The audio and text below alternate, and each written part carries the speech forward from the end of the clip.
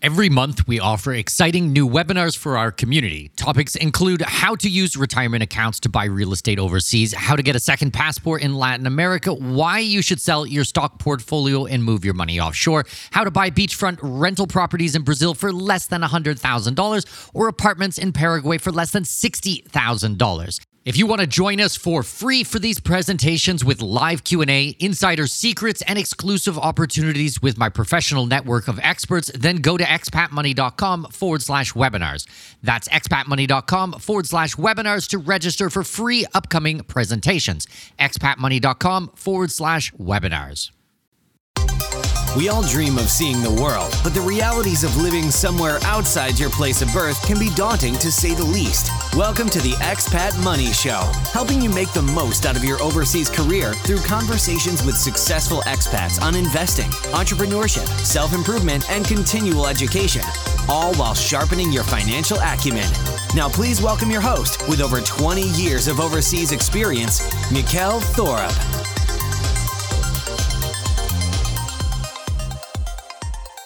Welcome. My name is Mikkel Thorup, and this is the Expat Money Show. What I want to do today is continue on with our conversation about the countries we visited in Western Asia or Eastern Europe or the Caucasus or however you want to call this region of the world.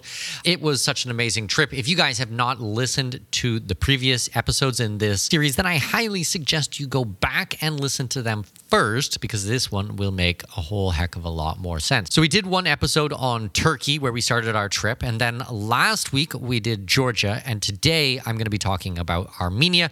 And next week, inshallah, we'll be talking about Azerbaijan, which should kind of wrap this up. So where I left you last was we actually took the train, the overnight train from Georgia to Yerevan in Armenia. Now, when I first got to Armenia, I thought it was not very nice, actually. We took a Grab or an Uber or whatever it was called there. Actually, I don't even think it was either one of those. I think they had their own style, but now the name is escaping me. Basically, 2-hour Airbnb. We rented a whole house, a 4-bedroom or 5-bedroom house with a backyard and a play area and lots of kids' toys, so my kids could go crazy. And the house itself was amazing. It was like basically brand new, maybe a couple of years old. But the area it was in was complete rubbish. There was just nothing around it, and it was just kind of run down. And I thought, ooh, Armenia is not so nice. Then I went downtown, and I was shocked. I was absolutely floored by how gorgeous downtown Yerevan was. There was so much to do. There were so many restaurants and cafes and bars. The walking on the sidewalks, it was really easy to walk and get around. There was tons of people. There was tourists. It was just unbelievable. Actually, I was so surprised. And it was really European feeling, like really, really European. And unlike Georgia, Armenia was very clean, actually. Georgia, as I mentioned last time, there's graffiti everywhere.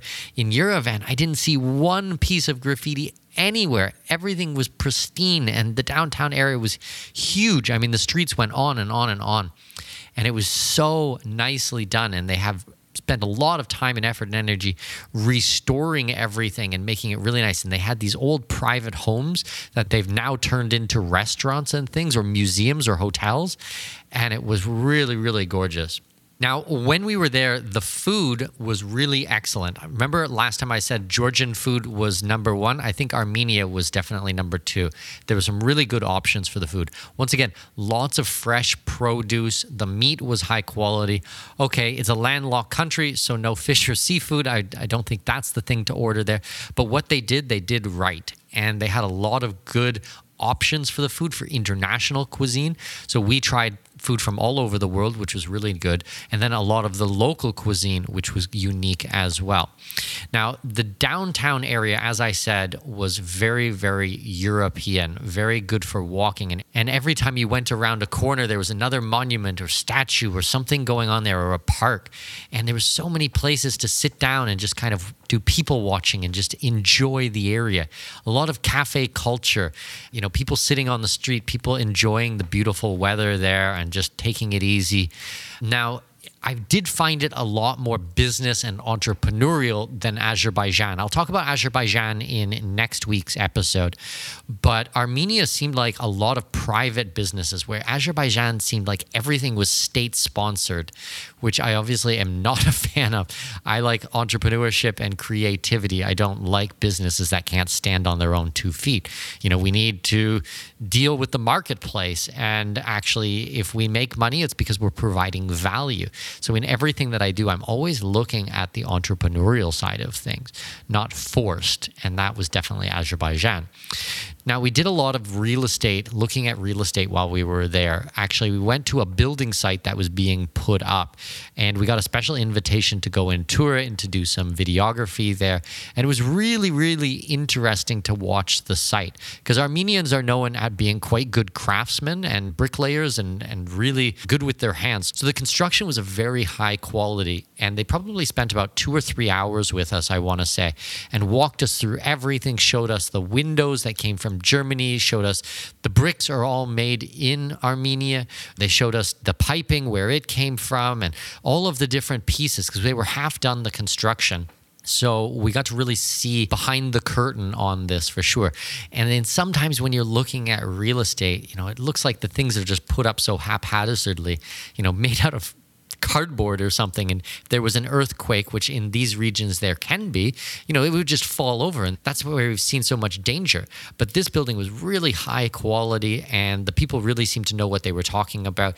They had studied engineering in the United States and then came back to Armenia. Actually, this was a theme. We actually met a ton of people who had traveled, lived overseas, went to university overseas, and then decided to come back to Armenia and build their lives. So that was very, very interesting.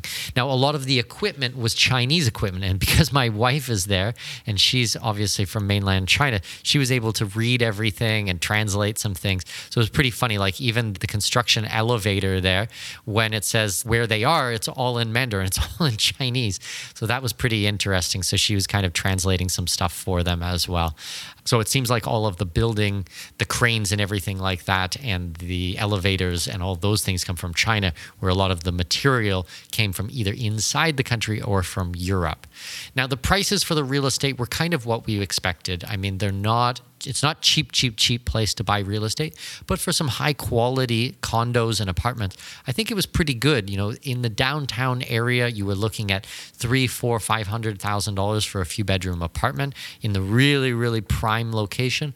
Of course, if you're going out in the middle of the nowhere, or you're going in an area that expats wouldn't want to be, probably it's, a quarter of that or something like that. But I usually like to look at the luxury real estate, because that's usually what my people are interested in. So we sat down, we had several meetings with real estate brokers, and then obviously with the developers and the builders, as I said, and we were pretty impressed with the real estate there. So I'm going to be following along with this. Now, my understanding of this is the prices have gone up with the war in Ukraine and a lot of Ukrainians and Russians moving over to Armenia, but it didn't seem to be as bad as Georgia. Maybe not as many people, or maybe they can just absorb a little bit more. Now, it is a landlocked country, and they don't necessarily get along very well with their neighbors. So they've actually had to learn how to be very self-sufficient.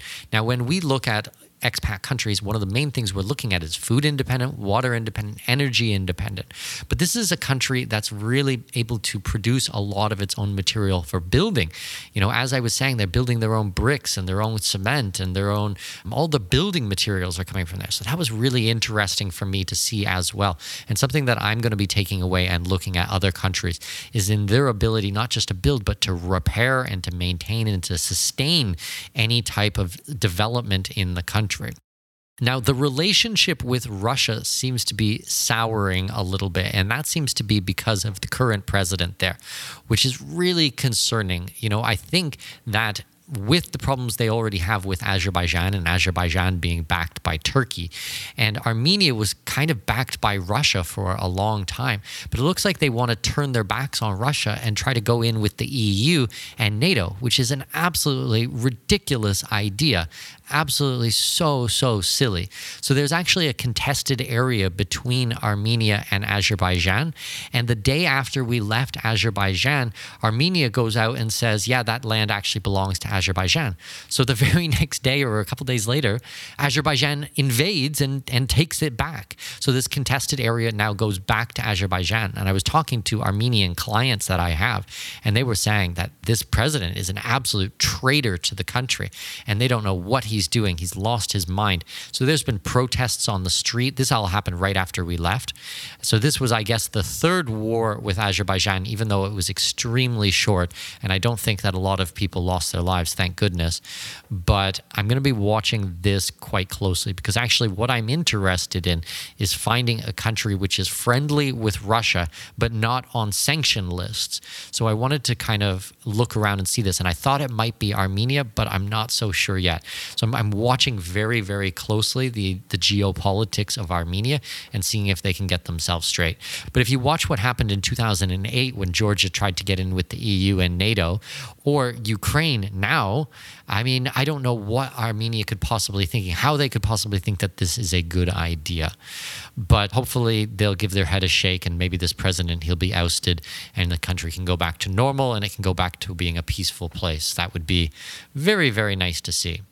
Now, culturally for Armenia, it was one of the best countries that we saw. They had an opera house there, and we took my daughter to go see Romeo and Juliet, and it was phenomenal. I couldn't believe the skills of the dancers for such a small country. I mean, Yerevan is only 1 million people, not very big, and the quality was just unbelievable. And we've been to ballets and symphonies and operas and plays all over the world. And I was just so impressed with Armenian quality of the dancers and the performance and the music and everything. And actually, it seems that they have new presentations like all the time. Every week, every 2 weeks, there's something else. So if we decided to spend some time in Armenia, we would be there every week. We would watch every single thing. Now, we only got to go and see the one play, even though we did have a chance to go and see another one, but my friends that we were traveling with at the time, he just couldn't do it, so we decided to skip it, and we only went the once. But I was super keen to go back and watch some more there because I was so impressed. Another funny thing while I was in Armenia is that all of the delivery drivers for food are Indians, and they all speak English, obviously, because it's India. And when they would deliver the food for us at the house we were staying at, I would chit-chat with the guys for, say, 5 or 10 minutes. What are you guys doing here? How long you been here? Why are you doing this work? What do you think of it? You know, and getting their opinion about it. And the one guy I was talking about, he was from Bangalore, I think, and he just loved Armenia. He was so thrilled to be there. He said he worked normally in hospitality, but he got there maybe a month before or a few weeks before, and he was delivering on the motorbike right now. But he was so happy to be there, and we gave him a nice tip, and he was just giving us some tips on places to go because he was a new foreigner living in the country. So that was pretty neat as well. For those interested in moving to another country, I highly recommend learning the local language before you arrive. After traveling for the last 23 years straight, I have seen many people fall into the expat bubble trap. This is where you move to a new country and you only talk to people from the USA or Canada, and you are unable to make local friends. The best way to combat this is by having an understanding of the local language. And the best program I have ever seen for this is StoryLearningCourses.com. These are the programs I use to go from very crummy language skills to fluent in no time flat. The courses are fun and easy to understand, and most importantly, really work. No matter where you are in your language learning abilities, go to StoryLearningCourses.com. That's StoryLearningCourses.com to learn more. Now, the dark side of Armenia is definitely the Armenian genocide, which was really, really chilling to learn about. I mean, everybody, you hear about the Armenian genocide, but to actually be there and see the monuments and talk to Armenians about it, I had goosebumps. I couldn't believe that one group of human beings did this to another group. Now, I'm not talking the politics or anything like that, but from what we were taught while we were there, about 1.5 million Armenians were slaughtered during the genocide. Now, today, there's only about 3 million Armenians inside the country. So, I mean, I don't know the population of Armenia at the time, but if you look at today's numbers, that would be a half of the population. That's like every second person you've ever met in your life was murdered. That's so disgusting. Like I don't even have words for it. And I've been to Cambodia. I've seen war memorials, things like this. I just don't understand how one human being could do this to another. As I've said 1,000 times on this program, I'm so anti-war. I'm so anti-violence in this context. Okay, I believe in self-defense, but this wasn't self-defense. I mean, we're talking women and children. Now, I'm not getting into the politics, and I know I have Turkish people who listen to this podcast, and I love visiting Turkey, but this was a really tragic situation. I'll just kind of leave it at that. Now, the Armenian diaspora is about 7 million people living overseas. So for basically every 3 Armenians, 2 of them live overseas. Now, the big communities are in Canada and the United States and some other countries. From my understanding, in Los Angeles, there is a massive Armenian population there.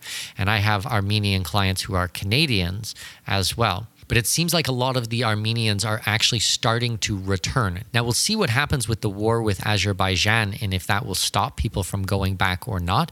But I mean, I could see a lot of opportunity in this country and a reason that people might want to move back there. I'm not giving it my full endorsement right yet. There's still some definite problems, but definitely one to watch. Now, the Armenians have had 2 wars with Azerbaijan, or now 2.5. I'm not sure how they're counting this new one. And they're absolutely reeling from the second one. Literally everybody that we talked to was talking about the war with Armenia. And this was just a few years ago. And they lost 5,000 young men in the conflict.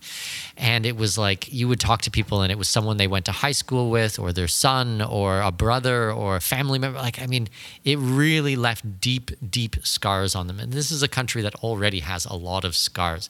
So my heart really went out to them about this. And they just don't know how they've got themselves into this situation, it seems. And they just keep making bad decisions, like going against Russia and now with NATO, I think is a terrible, terrible decision. Now, really, my experience of Armenia was Yerevan. I want to be very clear about this. I did not have a chance to go out into the countryside. But my friend Thorsten actually had a chance to travel through the countryside after he went his way and we went on to Azerbaijan. And he said it was very underdeveloped. He said the natural beauty was very beautiful. He sent me a bunch of pictures. But there was abandoned buildings, and especially closer to regions with Azerbaijan, things were just abandoned, and it looked like people were not staying in that region. So that was sad to see. Now, as for the food in Armenia, it was fantastic. The prices were very reasonable. I'd say it was cheaper than Panama, where I live today. Definitely the fresh juices we had. We were drinking fresh pomegranate juice every day and fresh grapefruit juice, and they were like $1, $2, something like that. No way you're getting that here in Panama. We changed US dollars, and we got good rates. It was very, very easy to see. It was very clear. They were not gouging foreigners on it. We'd go to the grocery store to exchange US dollars. We bought a bunch of brandy there. So they had Mount Ararat, which is like the national symbol. I guess now it's part of Turkey, but it's really supposed to be part of Armenia, and you can see it from everywhere. This beautiful snow-capped mountain, and they named their brandy after it. And they have this really world-famous brandy. So we bought a few bottles for friends and colleagues of mine to bring back to Panama. Another really interesting thing that we learned about Armenia is actually it is a Christian country, and they said it is the first Christian country in the world.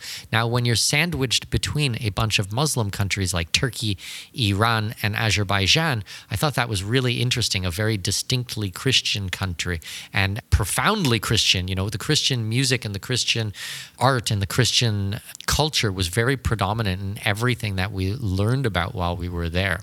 There were some really gorgeous areas like Republic Square. There was tons of museums. We went and saw the art museums and the history and Armenian artists and things like that.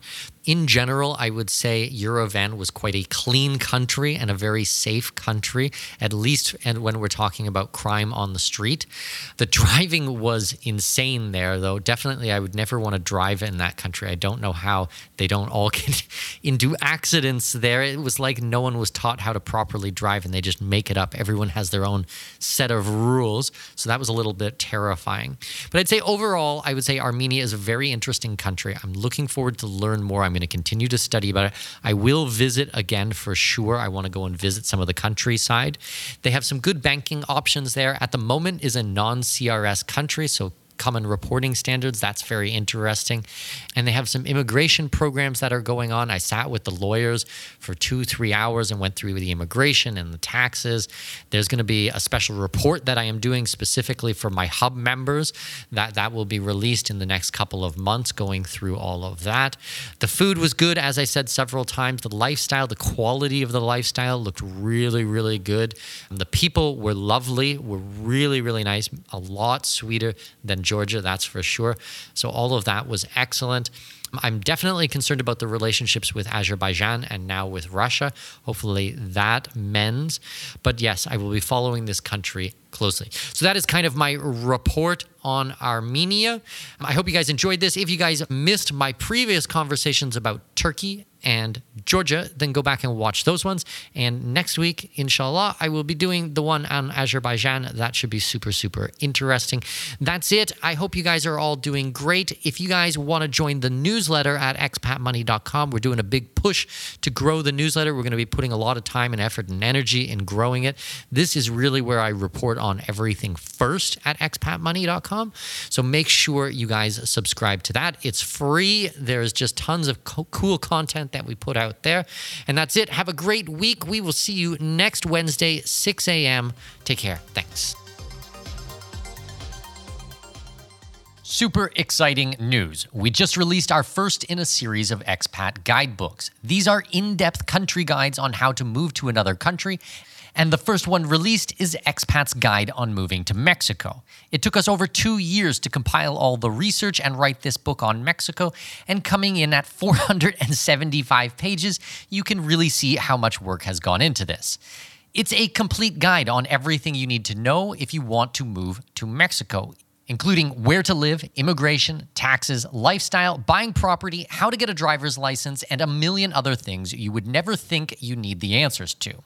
You can find the book directly on Amazon by searching for Expats Guide on Moving to Mexico, or go to expatguidebooks.com, which will take you to our online shop where you will find the book. Go to expatguidebooks.com. That's expatguidebooks.com.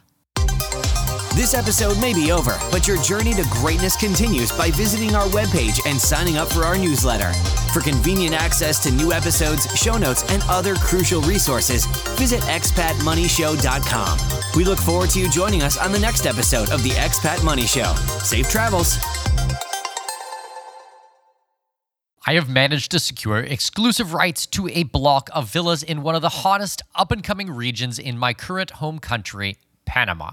Join me Saturday, May 4th at 10 a.m. Central, 11 a.m. Eastern Time for our special presentation called Investors Workshop, capitalizing on the globally recognized resort brand coming to Panama.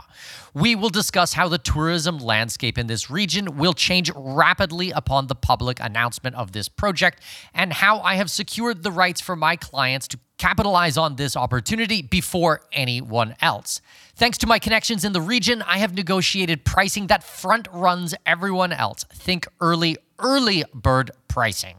From gourmet restaurants to vibrant clubs, poolside activities, and even live bands, this resort is going to pump some serious life into the region. But this isn't what excites me or what should excite you either. The exciting part is that these world-class amenities and top brand will attract tens of thousands of tourists. Tourists who will fork over top dollar to stay at our investment properties.